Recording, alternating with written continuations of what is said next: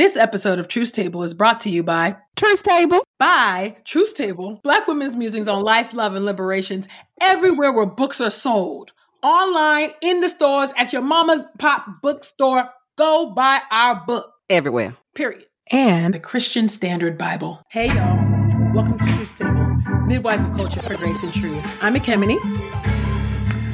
Oh, y'all, C ain't at the table, y'all. But you know what? This table is still built by Black women and for Black women. So welcome to the table, sisters. How y'all doing? I know y'all good. Y'all ready. Y'all have really been rocking with us during the State of the Black Church interview. This whole series, I should say. And, I am really, really excited about the topic on the table today, which is digital Black Christians.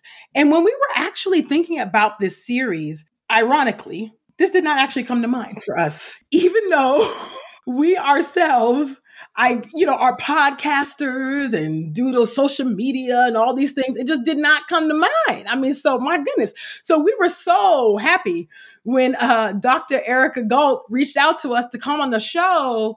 And we were like, this is a category we just didn't think about, even though this is there's some intersection here and some convergence here. So anyway, I'm excited about the topic. Digital Christians is on the table, and I'm not at the table by myself, y'all. Dr. Erica Galt is here to talk about her book, Networking the Black Church, Digital Black Christians and Hip Hop. And it is right that I am the one at the table because Christina calls me the hip hop muse at the table. So welcome to the table, Dr. Galt. How are you? I am well. Good to be here. Thank you for having me. So glad to have you here. My goodness. You know what? Before we even dive in, because I have a lot of questions, I think this book is fascinating, just fascinating. Let me tell the people just a little something about you before we get into it, okay? Dr. Erica Galt is a scholar of Black religion and culture. She is the assistant professor of Africana Studies program at the University of Arizona. Dr. Galt graduated from the State University of New York at Buffalo with a doctorate in American Studies. Dr. Galt's scholarly work demonstrates a sustained focus on the impact and outcomes of religion and technology in Black life. Her work focuses on the use of online social networks in both the research and curation of religious life among Black young adults. She has delivered keynote addresses and published a number of papers regionally, nationally, and internationally on the topics of hip hop, religion, and digital ethnography. Given Dr. Galt's innovative approach to ethnography, she was awarded the 2018 to 2019 Louisville Institute First Book Grant for Scholars of Color. Congratulations.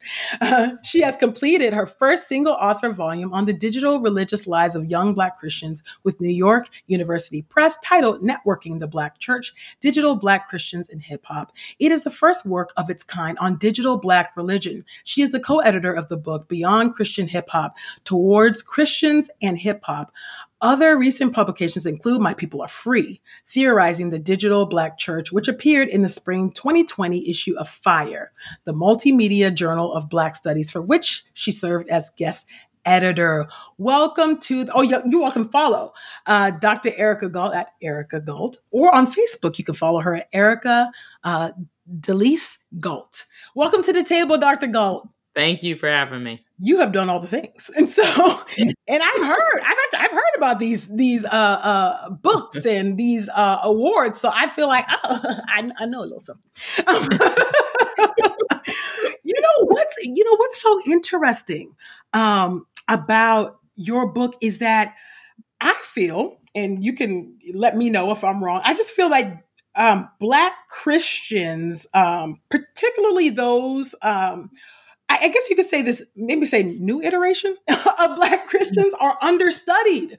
And not, so you have some, I feel like there's a lot of good documentation of Black progressive Christians. And you see, some documentation of Black conservatives that, but you don't really get the, those that still have some of the leanings of their Black church tradition, but yet, take a little something, from the left and to the and the right. So I that's why I find your book really, really fascinating. Do you agree that that's an area that's kind of understudied or?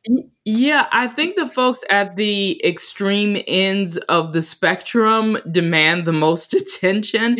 However, everyone's always constructing and reconstructing their faith and pulling from Yes. a number of different traditions and ways of being Black that I really think is understudied. We keep going to some traditional sites to do that when the Black church and Black folks are being remade every day.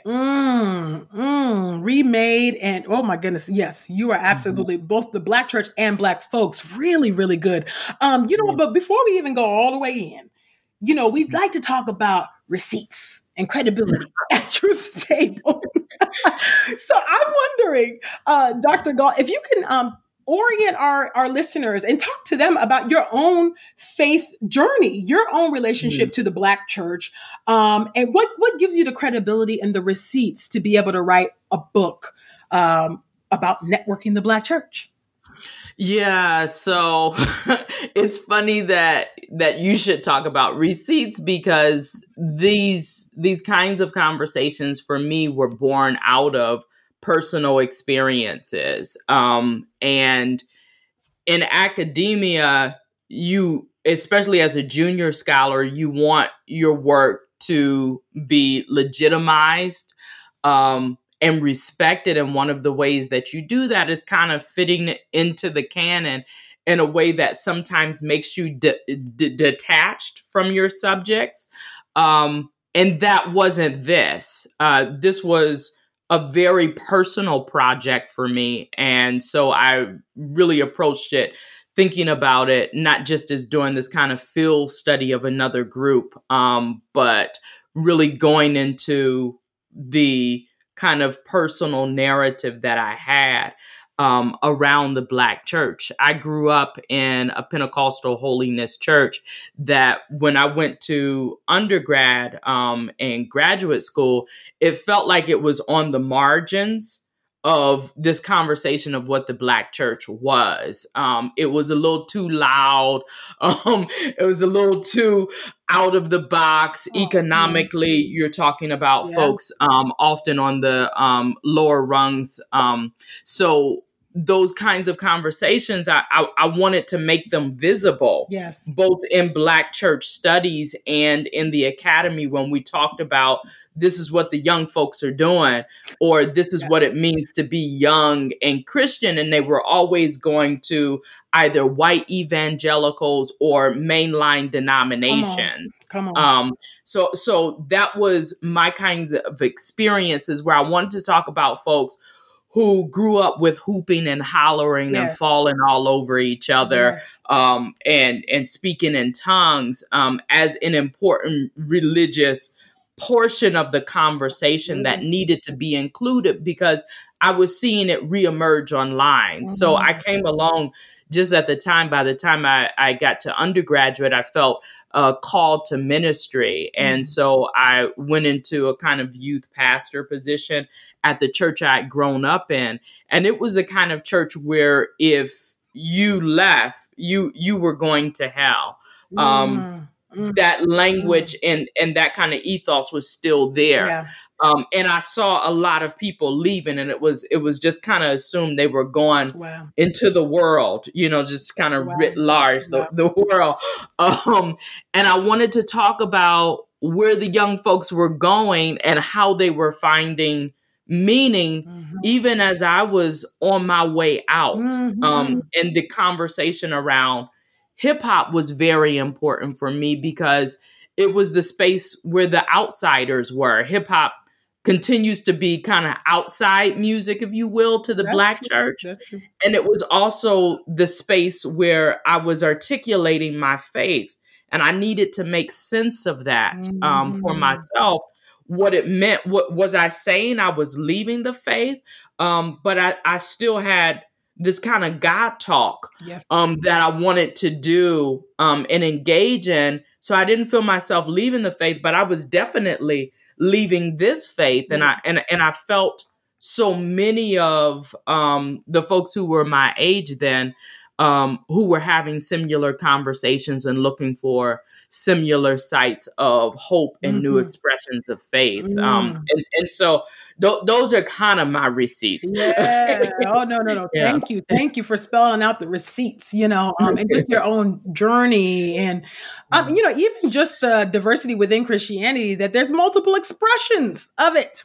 I think that's the beauty of the faith. You could grow up Holiness Pentecostal and then become AME at the, toward the end. And guess what? We all go into glory as long as we hold on to Jesus. And anyway, Jesus holding on to us anyway. So, but I'm not going to preach. But I guess I already did. But so Dr. Gault. So here's the thing. My goodness, your book. It just took me in so many different directions. I was like, oh my goodness, this is. I remember this time. So I remember, like, the Black church has like a little mini obsession with the young folk. What are the young folk doing? This is for the young people. You will hear that on gospel songs. Like this one's for y'all, And so, you really took me back, like with hip hop and the tension of, oh my God, that's just too much. And you've gone too far. And Kirk Franklin. And I was like, oh my God, you're just taking me all the way back. You took me back. So I could hear the personal nature of this work, that although it's an academic work, it is personal for you. There's an intimate knowing, if you will. And meaning making is, I think it's a function of being a human being, right, in this world. And so even before we go even further, let's define some terms, and but you define the terms. Some of these terms that are in the book, and you do this well. And so I want to be able to orient the sisters at the table and the folk in the standing room section, so that when we're going in, I know that they know what we're talking about. And if they don't, they can rewind and take some notes. And so if you don't mind defining just some terms, we're talking about meaning making. So let's make sure everybody is on the same page at least.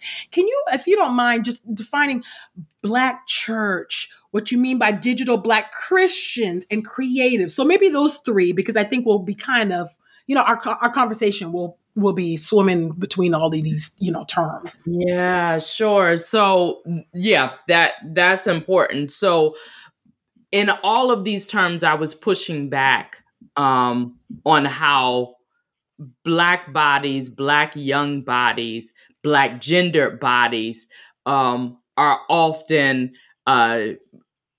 receive these kind of limitations and stereotypes and assumptions about those bodies and narratives and even their epistemologies.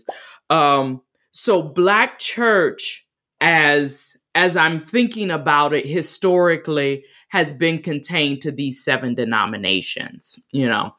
I'm also thinking about how the hierarchy in those denominations is often male, often attuned to certain respectability politics, and how there are people, groups, and whole histories that have shaped the present Black church that are on the margins or have been excluded from or have not paid into nor have allegiance to that Black church. Mm-hmm. And how do we make sense of them and make room for them, both in our histories, how we retell the history of the Black church, and how we continue to imagine it today, Mm-hmm. So the Black church, as I see it, is more than a physical location or more than embodied in 7 denominations, and always has been.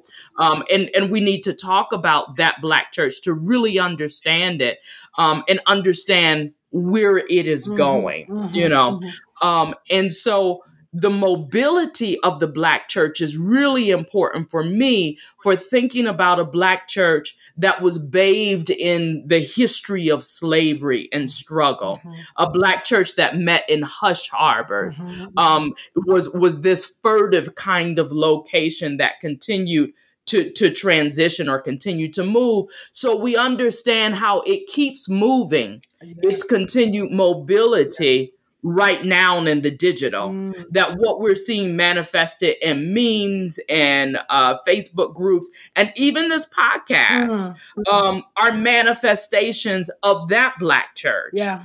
So that we're not looking to see, all the Black millennials, they're leaving the church. Which church?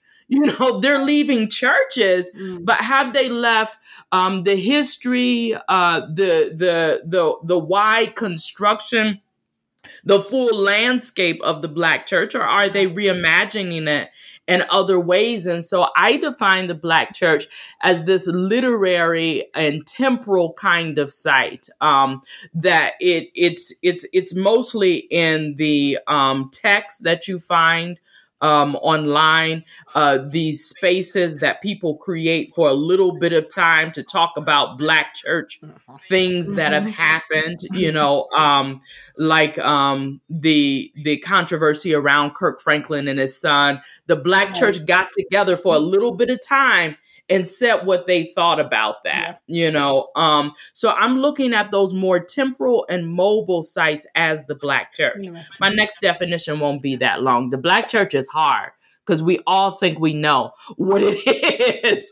Oh my goodness. Let's park there. We are precious about it. It's like blackness. It's like blackness. You know how we do this. It's a bad habit. But we be taking people's Black cards, and we ain't got no business taking people's Black cards. But it's true. It's like if you didn't grow up like I grew up in the Black, then you know Black church. We do that. It's a thing. It's a problem. I'm sorry. And people have been in the Black church and haven't signed their name on any roll. And how do we talk about their kinds of traditions and histories in association with that church, in these larger ways, as opposed to who's in and who's out. Yes. It has to be larger than that. And then Digital Black Christian was my way of rethinking the term millennial. Okay. Which is largely whenever people say, this is what millennials are doing, or this is where they're going. And I was thinking, I'm allegedly a millennial and I'm not doing that, and I started finding out that most of the statistics were largely defining white millennials. And the only time that we really add definitions around race is when it's Black folks, people of color, doing things. And so I wanted to be clear about saying, here's another group that actually, just an aside, we used to call the hip hop generation. And suddenly they got kind of subsumed into this is what all millennials are doing. Right. So I wanted to talk about that hip hop generation as what it has always been, attached to Black youth culture, hip hop, and think about the its kind of digital manifestation, how they often live online and use technology. And even a lot of this work has been making visible Black folks in the literature, because haven't been for a long time associated with technology, even though the people that have to survive are usually the biggest technologists, because just for reasons of survival, they need to learn the technology. And a lot of these folks that got online early were pushed out of the Black church, didn't find space in white spaces, and so created their own online. And so this shrewd use of technology that Black Christians have used requires and really deserves some other kind of name. They're not just millennials. So thinking about them as digital Black Christians who are doing this kind of work. Wow. God, thank you so much for that breakdown. Because I think there was a lot in there, just talking about how, how we police who is Black church, who ain't, and how that needs to stop. And then how the Black church has historically been confined to the 7, denominations, and, there's a lot. Thank you for orienting us for this conversation. As I was reading your book, now I'm the type of person that reads a book from the preface, the intro, to the meat, then the conclusion, because that's how I read. Okay. And so, maybe that's because I'm a writer and I know what it takes to write an introduction. And so, and that's Well, actually thank the you hardest for that. part. That's the hardest part for me. I don't, but anyway, I wanted to just kind of read the arguments of the book that you lay out here, and then we could just talk about that, and let's go into the conversation. Now that we are oriented and we know the definitions, let's go in. So I'm reading the introduction here, and you're laying out the arguments of the book. And you're right. To make this case, I present two main arguments in this book. First, using the term web work, meaning networked racial religious performativity. I argue that any full understanding of the contemporary Black church must offer a robust consideration of the role and impact of technology in the lives of young adult Blacks around identity, community, authority, and authenticity. And second, digital developments among this group suggest that intimacy, spiritual, fraternal, and or sexual closeness guides religious life in the digital age perhaps more closely than we realize. This book explores young adult Black Christians' quest for such intimacy through relationships, identity, visibility, and valuation. So actually, let me just finish the lesson. Sorry. Their experiences point more broadly to emerging patterns around intimacy seeking and intimacy building that currently inform American digital religious life, end quote. Can you unpack that for us, us regular people at the table? Can you unpack those arguments and especially the intimacy? I thought that was fascinating.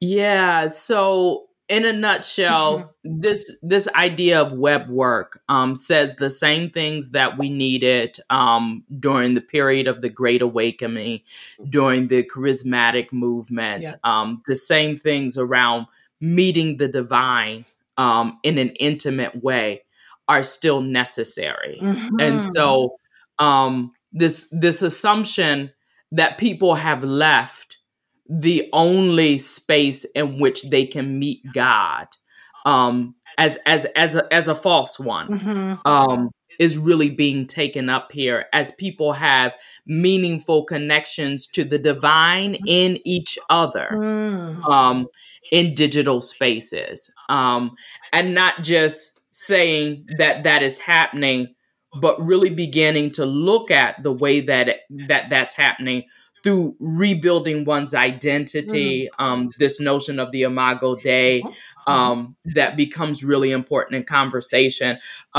This idea of communities, what I call digital discipleship, that happens as people join on to certain groups and certain religious traditions, are all ways that people have an intimate encounter with the divine. Now, Dr. Gault, can you give us are there any salient stories or that come to mind where you're talking about this intimacy and this web work? Are there any now? And let me put my cards on the table, or Truth Table's cards on the table. We do have a digital Facebook Black Women's Discipleship group, because it's in light of the pandemic and people, have been, we're not able to go to church, I ain't got to relive it.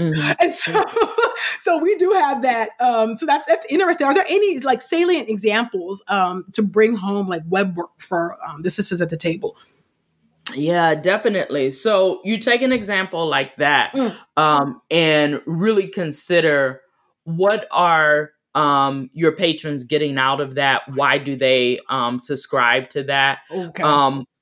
But it is this hope of an encounter that will open up this divine kind of space. You want community with each other. So to be in this kind of fellowship with one another, this kind of horizontal relationship, but also how do I meet God through this kind of encounter? And we really have to consider those engagements as comparative in the past to why you had church auxiliaries, why the Mother's Board was so important. These kinds of groups built community for us that were supposed to get us to God in large part, those kinds of structures, creating unity and spaces to encounter the divine. And so wherever we see those kind of digital encounters, it's happening again. The importance of those is seen in what happens when people feel like I'm now detached from the community for any number of ways. Yeah. And we began to see there was this loss of intimacy. I'm thinking of one example just a few months ago with Joseph Solomon's announcement that he was leaving Christianity. Yeah. And you can just think of the number of crying emojis that occurred following that. And those emojis, that was the field work. That was the field site right there, where you could really begin to think about the intimate encounters that people felt they had, and the way that was expressed in emojis, where people felt like I have lost the intimacy that I had not only with this person, but with God. This was how I came to God. How can I go on if I don't have this kind of connection anymore? Yeah. Wow. Yeah. That's a great point. That is such a great point, which actually something I was going to bring up a little bit later in the interview, and I'm still going to got some questions. And so that's great. You know what? Let's take a quick commercial break, y'all, because wow, this is really fascinating. So let's take a quick commercial break. We will be right back at the table with Dr. Erica Galt. Truth's Table, Black Women's Musings on Life, Love, and Liberation is a classic in the making, according to Tracy Michelle Lewis Jiggets, author of Black Joy, Stories of Resistance, Resilience, and Restoration. New York Times bestselling author Dr. Jemar Tisby says that people often say, listen to Black women. Now at Truth's Table, you have your chance. We don't deserve the gift of this book, but once again, Black women have generously served us all. If we are to actually alleviate the immense burdens our sisters bear, then we must heed their words. T. Morgan Dixon, co-founder of Girl Trek, says this: there is a textured knowing in this book, a spiritual enlightenment made brighter by the author's own personal breakthroughs. The way they describe the fabric of our collective trauma makes me trust their solutions. And Dr. Joy Harden Bradford, founder of Therapy for Black Girls, says that Truth's Table, Black Women's Musings on Life, Love, and Liberation, shines a light on some of our most vulnerable places as Black women, leaving no stone unturned. Truth's Table, Black Women's Musings on Life, Love, and Liberation is a clarion call to consider our communal truths by opening ourselves up to a deeper inner truth. Buy Truth's Table, Black Women's Musings on Life, Love, and Liberation wherever books are sold.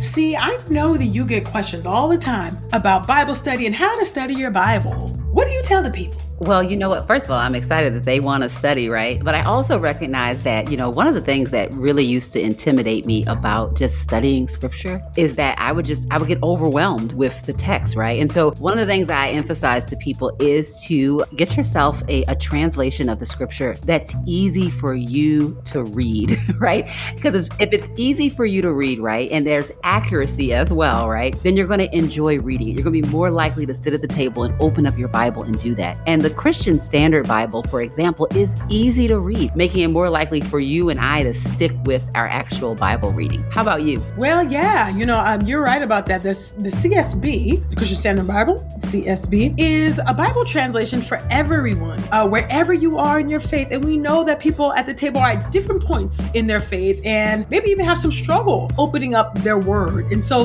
the CSB's translation is for you, as this Bible has several editions and resources to help you along your journey of lifelong discipleship to Jesus, which is our goal here at Truth's Table. In addition, the CSB offers dozens of different editions to help readers engage with scripture in new and different ways. So if you're a journaling person, they got journaling Bible. Hey. If you are a meticulous studier, if you are a Berean, they got study Bibles. Hey. They have commentary Bibles, just to name a few. There's an edition for everyone. So E, where can people go to get the Christian Standard Bible? They can go to csbible.com. I'm going to repeat it one more again. That's csbible.com. Y'all, we are back at the table with Dr. Erica Galt talking about networking the Black Church, okay? Digital Black Christians and hip hop. All right. So, my goodness, this has been such a rich conversation, and we had a rich conversation during the commercial break. And so, just talking about the mobility of the Black church, talking about from the African shores through the Middle Passage to now. Okay. So the Black church has been mobile, y'all. Let's hold on to that reality and historical fact. How about that? So what was interesting here in the book was this betweenness. I don't know if I want to, or maybe even two-ness, if I'm going to pull on Du Bois, that digital Black Christians felt or expressed in their work, in their spoken word, maybe in their raps. And can you talk about that betweenness, like, and how it differs from maybe like, I don't know, regular Black Christians that are not that you wouldn't necessarily categorize as digital Black Christians. Can you speak to that? You mean in terms of those that operate both online and physical locations? Yeah, there's this, at least the ones that are forward facing. Like there are some examples of some of your subjects that talk about this betweenness, right? They don't quite fit in. Even though they were in white evangelical worlds or in those spaces, they didn't fit in because, racism. And then they had critiques, of the Black church, that they had grown up with or come to experience, or maybe didn't grow up in, but maybe matriculated into, right, because of the faith. So just kind of like this not feeling like this otherness, I guess you could say, or this betweenness that they were feeling. Can you maybe talk a little bit more about that? Because it seemed to be like a theme among digital Black Christians, but maybe I'm wrong, or that's a wrong read on that. No, definitely. So it's interesting that you should talk about it as betweenness, because what I thought was going to happen was when I wrote my dissertation, that would be the book. And I used this term called betweenness to talk about this liminal space that I couldn't quite name that they seem to reside in. A decade later, this was the book that came out, and I had to keep rethinking what do we call them and where do we put them, and I was having some of the same issues that people were when they decided we'll just call them millennials, but I wanted to really do justice to these Black bodies and kind of stories, and kind of sit with the difficulty in naming and knowing this group, because they too were walking this kind of shifting ground that is just adulthood, and they were changing and growing, developing into who they were going to be, and there's kind of shifting notions of God and theology and all those wonderful things that just life does. So I talk about them as being in between to kind of sit with process, and also thinking through not where you were going or where you were coming from, but just that space in between where you're figuring things out. And a lot of the folks that I was looking at were really misfits to these two spaces, not accepted in white evangelical spaces, even though those were the spaces that had both the resources and the kind of progressive stance to allow them some latitude in their faith walk and their kind of development. But also the Black church, which felt like home and was the site where many of them came from and their identity was shaped. And so this was a way for talking about how they were drawing from these worlds and the construction of a new self. Yeah. Wow. That is really, really fascinating. And I think what I admire is the time you took to really try to understand, your subjects, because I think there is a way that we can mishandle people's stories, people's narratives.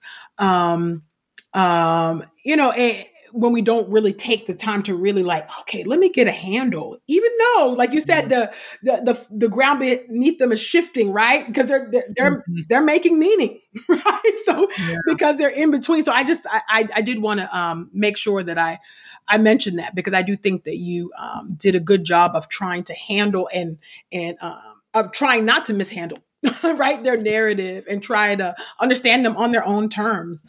Even when that was hard. That's hard to do. That's hard to do, right? Can you talk? You know, why don't you go ahead and talk about why that was hard? Yeah. So one of my advisors on my dissertation would often talk about this notion of coming clean in your work, of saying your positionality, of kind of naming it, and so I was very vocal, I think, in the text about saying, here's where I'm coming from, about being someone who both loved the Black church and in some ways was harmed by the Black church, identifies as a Black Christian woman. Right. And Christian continues to shift for me, and sitting in that place with those that I was studying, that they were changing, and thinking about what those changes would mean for how we construct certain identities, particularly with thinking about folks like Jackie Hill Perry, because the groups that I was studying, some of them were very vocally so harmed, or felt that they were harmed by her testimony. And so I wanted to really consider both the ways that she had opened up this new space in Black digital spaces and in the Black digital church, to have a conversation that we just hadn't had. We have had several conversations around sex, but not really sexuality in this kind of platform. That's true. And so I think of her poem, Testimony, My Life as a Stud, is this kind of watershed moment in the digital Black church, where you began to see this kind of conversation, this needful conversation happening. But there's a whole other group of folks, like Unfit Christian, for instance, that felt really hurt by that, because there was a continuous pushback in the Black church from LGBT folks and queer folk, and so felt deeply wounded by this. So I wanted to really sit with that in between space, of being a millennial, and being on both sides of the fence for a lot of folks. And how do we talk about sexuality in the digital, whether you agree or disagree with that testimony? And what did that do from that point forward? Like, what kinds of conversations were people able to have? How far were those conversations now able to go? What are the boundaries that we get to now have in Christian Black communities around sexuality? What boundaries remain? There's some places we still just don't go in some spaces. And what do we do, and how do we marginalize the folks who have gone past those spaces and continue to also define what the digital Black church is? So it was hard to do that. And I know, looking at that chapter, some will enjoy that conversation was had, and some will say that it didn't go far enough, and giving Jackie Hill Perry any credit, you know. I mean, no, but you're right. There is, she did open up the conversation, absolutely, and opened up a third way. It's a polarizing issue. It is. It's a polarizing topic. People gonna be mad. Somebody's be mad. Somebody's gonna be mad. You know, it's difficult. You're talking about people's identities. You're gonna have some serious even some recalcitrance, you're going to have some visceral responses, regardless. And so, yeah, so I think you're right though, to name that reality and that historical, reality. I'm curious about, there is a section here where you talk about anti-intellectualism and how, initially when you started studying, it was like you were, picking this up, but then on further inspection, you're like, wait a minute. Let me go a little bit deeper. And so why not just read your words back to you? And so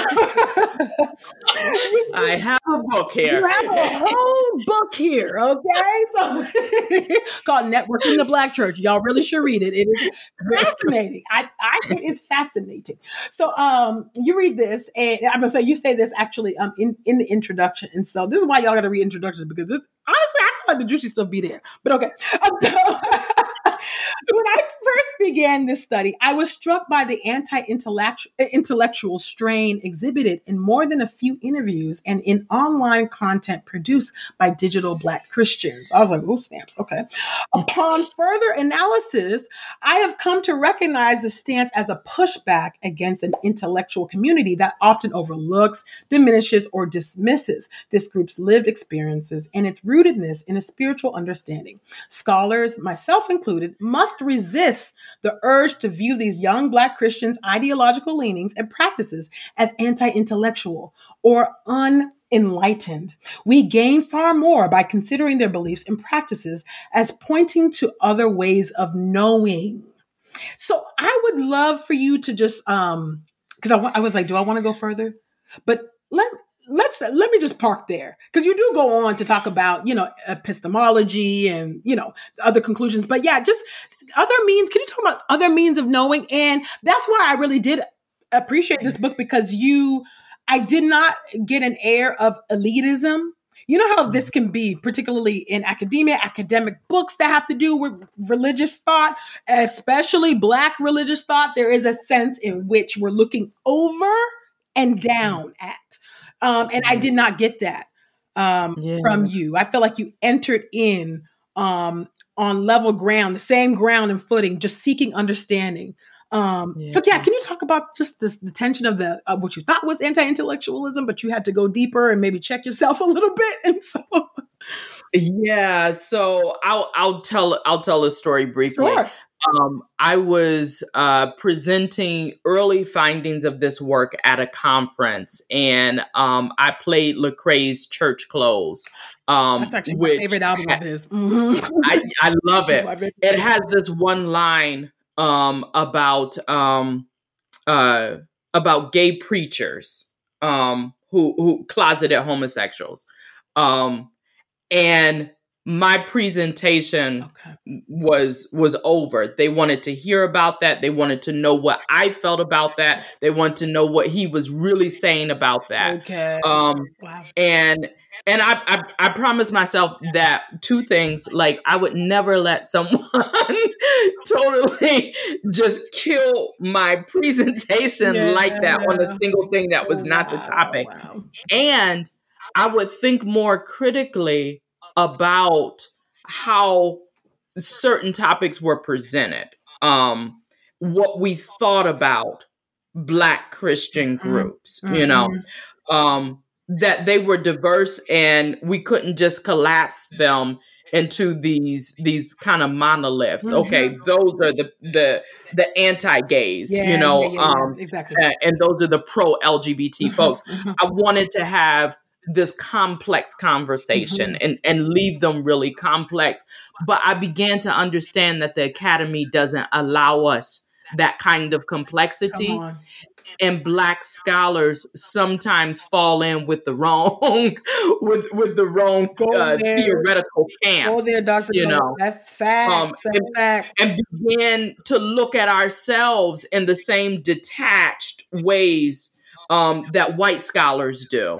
And so I really wanted to say, wait a minute. Is this what we're doing to Black folks when we come out of the same communities, realities, and have had the same Come struggles, on. so we can't always enter critiquing.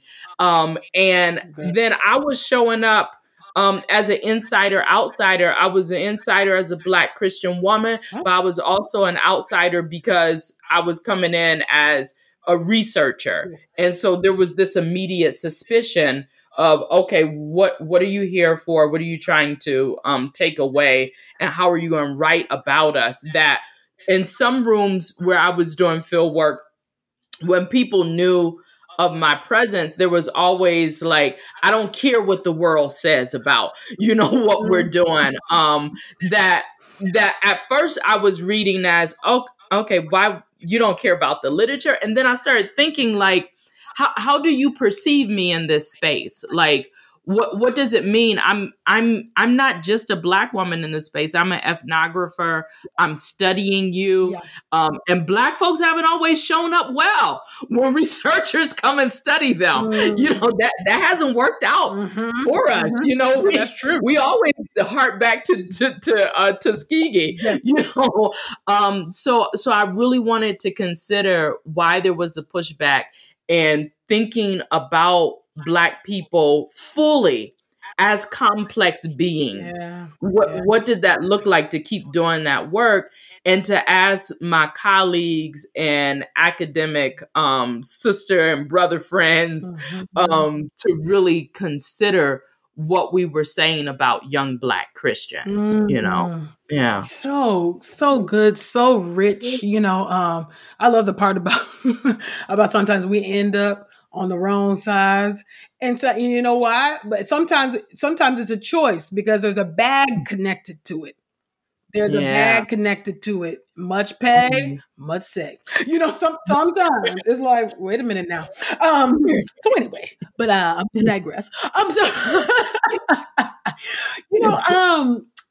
So I was just reading this book and I was like, whoo.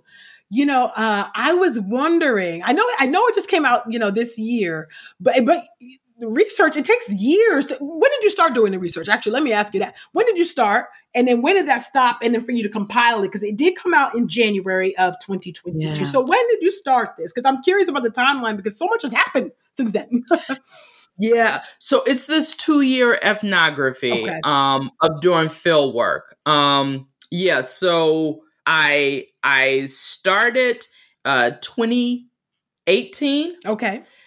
And it ended about January of 2020, I would say. Okay. And it was interesting because when I got back edits, then we were in the pandemic. And so it kind of closes there. It gave me a chance to respond to some of what was happening in real time. Yes. But the ethnography itself was going on site to different events and then following people across the web who had said it was okay to follow them for ethical reasons.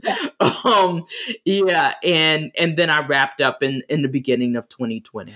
Awesome. Okay, so I was reading it, because like I said, I might have said, I don't know if I said it on the show, but a lot of the subjects in your book are either friends at the table or have come to the table in the past, or we're associated with, not every single one, but or we have some sort of loose association somehow. And so I was curious just about this is my last question. I'm curious about the changes that some of the subjects have undergone, right? We're not static human beings. We're always changing and shifting. Some of the subjects, are no longer identify, even as Christians or now are openly now queer identifying. I'm just curious about just those changes. What do you make of those shifts and changes of the subjects in your book? And I guess my tail end second question is, who would you add maybe now if you were doing the book now? Doing the research, the ethnography, who would you add maybe, to the book? Who would you take out, or well, actually, okay, let me not. Sorry, don't answer that one. Sorry, don't answer that. But I'm just saying. Sorry, I just be asking the questions, and then don't add that. Don't answer that. But who would you add to it, or how would you, or would your argument shift? You know, I'm just curious. There's a lot that has happened since this pandemic. There's a lot that has happened, and it's still happening because we're still in it. So I'm curious of just about what do you make of the changes the subjects have undergone? Who would you add? How would you, how would the book change if you were to actually start the research now? Wow. Yeah. So or would it change? The pandemic, well, I would definitely do it, because I was trying to get tenure at my university, so I would still do the book. Like, that's a yes. Okay, great. I'll say that. But I think everyone was transformed by the pandemic. So it was really interesting, the changes everyone went through. But by virtue of being in their 20s and 30s, in large part, everyone was going through these kind of shifts anyway. So the section on God Told Me to Move to Atlanta was really fitting, because just about everyone I interviewed or included had or was about to move to Atlanta at that time. So they were going through these kind of life shifts and changing identity or how they thought about themselves, or even how they thought about the faith, that just added like this really, as a researcher, you're like, wow, fascinating. Yeah, I'm sure. Like, wow. So I think I would go into that a little further. So I talked about movement people were making around the faith, because I thought the work hadn't been done enough on Black Christians, but I would continue to move outside of the faith in defining exactly what does it mean to be a Christian, particularly when someone decides not to wear that name anymore. What are they giving up, and how are they reconstructing their spiritual or religious identity? And I will also include what shows up kind of at the tail end, but was having a major impact on the kind of work I did. More, as I mentioned earlier, on groups like Unfit Christian, right? Danielle Thomas.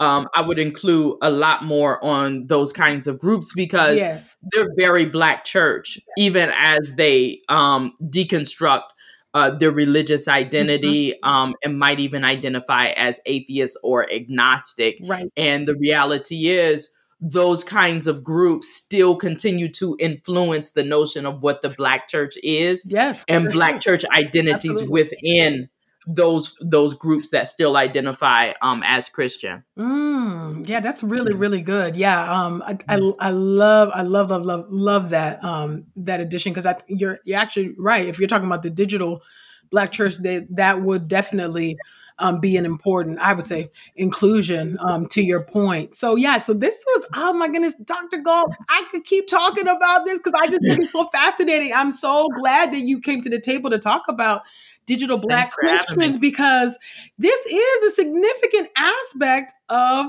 the Black church. In the digital age, I don't know how you, if we're going to talk about the next generation, we're talking about from, maybe tail end of X. No, X, millennials to Z.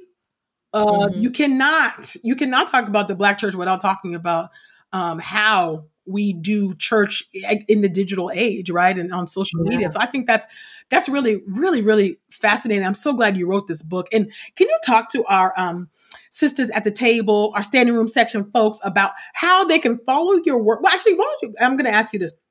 What do you think is the future, the landscape of digital Black Christianity? And then you could tell them how they could follow you, buy your book, and all of that. Because I'm curious about if you can just kind of, I know y'all look at the past and you're doing some research now, but can you foretell? What do you see on the horizon? Do you see anything on the horizon for digital Black Christianity? I would just say, wherever people stand in terms of their theology, their kind of doctrines, whatever their kind of borders or frontiers are around their faith, there is a LGBT queer church, female forward church, that needs to be recognized as a part of not where the Black church is going, but where the Black church is. And that everybody needs to do their work around that. It is a church that can no longer be avoided, or someone else's responsibility, or we minister to these folks over here, and that's not a concern of our ministry. That is just where the church is headed. As you look online and what the church already is. So you don't have to get your stance ready. If I might preach a little bit here, just get your love ministry together. Like figure out how to love on folks better than what is the stance or the statement that we're going to make about folks, because that church is present. And whatever you believe about it, it requires attention, because it will become and is becoming the central voice of the church right now. We look at every religious movement that has occurred, and right now, and I think we're overlooking an awakening that's happening online post-pandemic, where that kind of church is moving forward. This is the next awakening that is happening, for better or worse. And so really, when we think about where the church is, we can look at what's been happening in the digital. These are the folks that were already put out of the Black church, and they've been online. You know, women and queer folk, they've been in the online space and were more prepared for the pandemic than most other churches because of that. They're now the leaders. And it's going to take a couple of years before we see it all, but they're the leaders of the church. So we're really going to have to think about what that means, and even what God is doing in this season, why he allows certain things in certain moments to get us to rethink the nature of our faith and our relationship to God, to the divine. Yeah, so that's my... Thank you. That's my short. Yeah. Thank you. Yeah, and love is in order. Love is in order. And you're right. This is happening. You see this. Other denominations trying to wrestle with this, AME included. Like, which is my denomination. Wrestling with this thing. You're absolutely right. Thank you, Dr. Galt. Can you talk to our sisters at the table, standing room section folk? Tell them how to buy your book, where do they buy your book, and how they can follow you and follow your work and all the, because not just the book, there's journal articles, and talk to the people. Plug. I'm on Twitter, Erica Galt. And you can also purchase the book on Amazon.com. Just put in the title. All right. And the book is, let me hold it up. Networking the Black Church, okay? Digital Black Christians and Hip Hop by Dr. Erica Galt. Thank you so much for coming to the table, Dr. Galt. Thank you. Yes, it was a pleasure to have you. And of course, I want to thank our sisters for taking a seat at the table with us this week. Let's keep the conversation going. I know y'all gonna have a lot of thoughts. Okay.